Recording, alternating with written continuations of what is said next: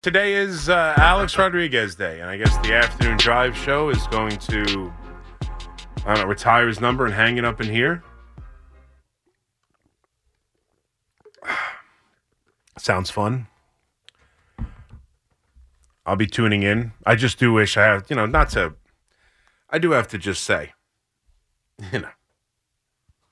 I do find it funny that Sean Morash is now the champion of this. Considering the guy hasn't met a Yankee he wouldn't want to boo for his entire life. This is the same guy who booed Giancarlo Stanton the first time ever wearing the pinstripes. And I'm sure booed Alex Rodriguez mercilessly on many occasions. But that's neither here nor there. Because, some people, come up with Alex Rodriguez Day. Very creative, very interesting, I suppose. And then some of us just live it. Some of us live this Team A-Rod life like I do. I've been on A-Rod for forever. A-Rod's my guy. A-Rod wanted to be, now this is where people go, A-Rod wanted to be a Yankee. Not more than he wanted to be a Met, not more than he wanted to be a Red Sox, but he wanted to get the hell out of Texas and then was thrilled to be a Yankee. He was willing to acquiesce his position at short and move over to third base. That's all I needed to know. When Alex Rodriguez came here and deferred to the captain and said, you know what, I'm the better shortstop, but that's okay. It's better for me, and it's better for me to be the third baseman and you to be the shortstop. You're the team captain. And then to dive into being the best third baseman, and he was a terrific third baseman as well. And he was a great player. He won 2 MVPs. Hopefully Judge will be the next, but when's the last guy who won multiple MVPs for the New York Yankees? You have to go back a long ways before Alex Rodriguez. And then, I had the chance to meet him. I'll never forget that day. I guess I can give a little inside story. It's Alex Rodriguez Day. I can give a little insight. It's years later now. So we got the call. I'm in the studio. I'm in the control room with Monzo. And we get the call from Alex Rodriguez's people that he just left the meeting with Major League Baseball. He's furious, and he wants to come on with Mike. So, okay, sounds great. So we're talking, we tell him to come in or whatever, and, we came up with the decision. Mike didn't want to let Yes know. We were on the Yes Network at the time. Mike was televised by Yes.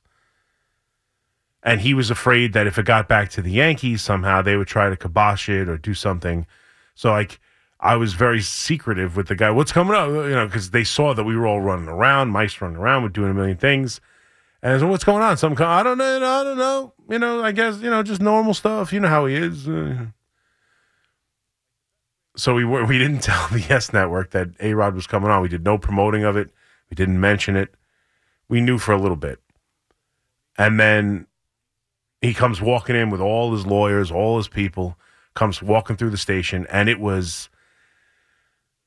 movies sometimes where an important person, the best way to describe it might not be, certainly not apples to apples, but an office building or maybe a police precinct in a movie, and all of a sudden the guy from internal affairs with the briefcase walks in, and it's just quiet and everybody's staring at him as he walks through the office on his way to the captain's, he walks through the entire police precinct. Yeah, he walks through the entire police precinct and then heads to the captain's office, or, the later seasons of 24 when Jack Bauer shows up at CTU for the 17th time in the last 4 seasons, but he's a legend there by that time. And everybody's like, oh, there's Jack Bauer. There's Jack Bauer. He comes walking through on his way to, the new head of CTU, who doesn't do it nearly as good as he did, walks into his office. Or her office. It's kind of like that. The entire newsroom, the entire sales office was in the newsroom waiting, and he comes walking through. And he shuffles in with a whole bunch of guys around him. And certainly when he shuffled out, I'll never forget walking out. So he comes in. He does, I've told this story too, but he comes in, sits down next to Mike, does the whole interview. Tell me why I should serve one day and all the, we all know how the interview went. He told his truth. That's how I'll put it. Because today is Team A-Rod Day. So A-Rod came in and told his truth. And then he left. And I remember we walked him out. Me and Mons walked him out through the newsroom. And when I opened the door of the control room and walked down to the newsroom, the entire staff, everybody, sales, engineering, Ted in accounting, just everybody was out there in the newsroom watching it on the TVs in the newsroom on the Yes Network. And then he comes walking out, and I couldn't, it was so many, and nobody asked him for anything. Nobody talked to him. You could tell he was obviously unhappy in the circumstances of the interview and fighting Major League Baseball and all that. So nobody said anything, and he just walked through the newsroom, but the newsroom was packed. And then I'll never forget, a salesperson comes into the office, into the control room, and they're talking to us. And the salesperson says, is that Alex Rodriguez's water? And we had got him for the interview a cup of water. We didn't have bottled water. We got a cup from and you go to the water cooler. We got him a cup of water, and he left the cup there. And that's clearly the seat he was sitting in. Is that the cup Alex Rodriguez was drinking from? I was like, yeah, I guess that's his. Do you mind if I take it? I was like, you want the cup? Yeah, you think I could have the cup? Yeah, go get the cup. It's just so, I'll never forget that. It was so weird. I don't know if they thought it would be valuable or something. They could sell it on eBay. The cup Alex Rodriguez drank while he was on with Mike Francesa on WFAN and the Yes Network, fighting for his proverbial baseball life. I don't know if that cup had any value, but yeah, ask for the cup. That was a crazy day. That was one of the crazier days I've been here.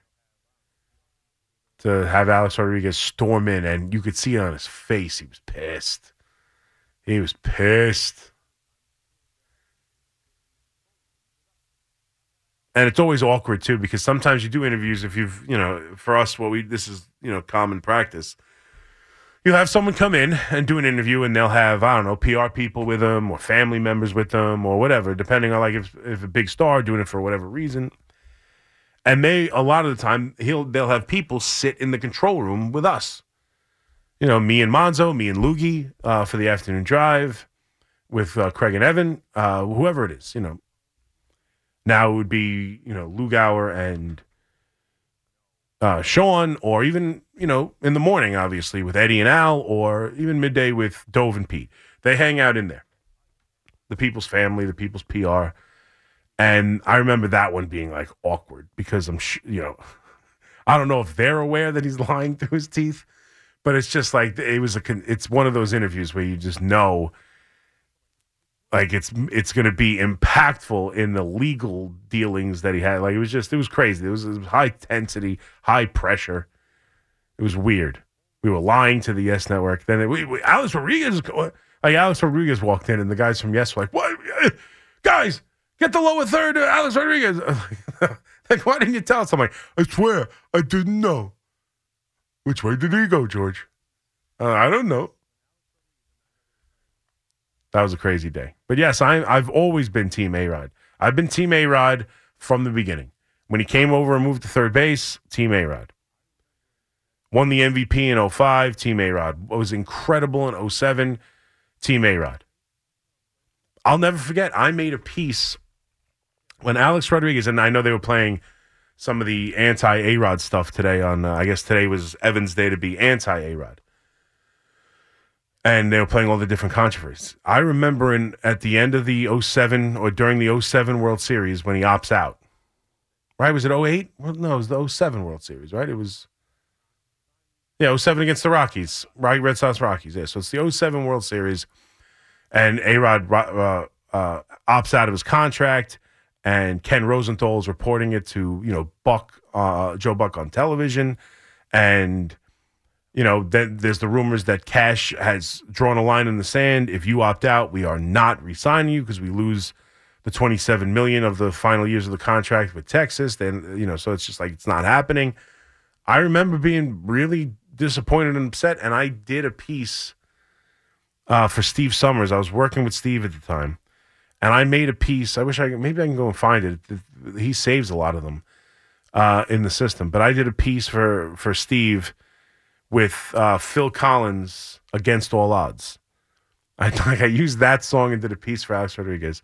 You're the only one who really knew me at all.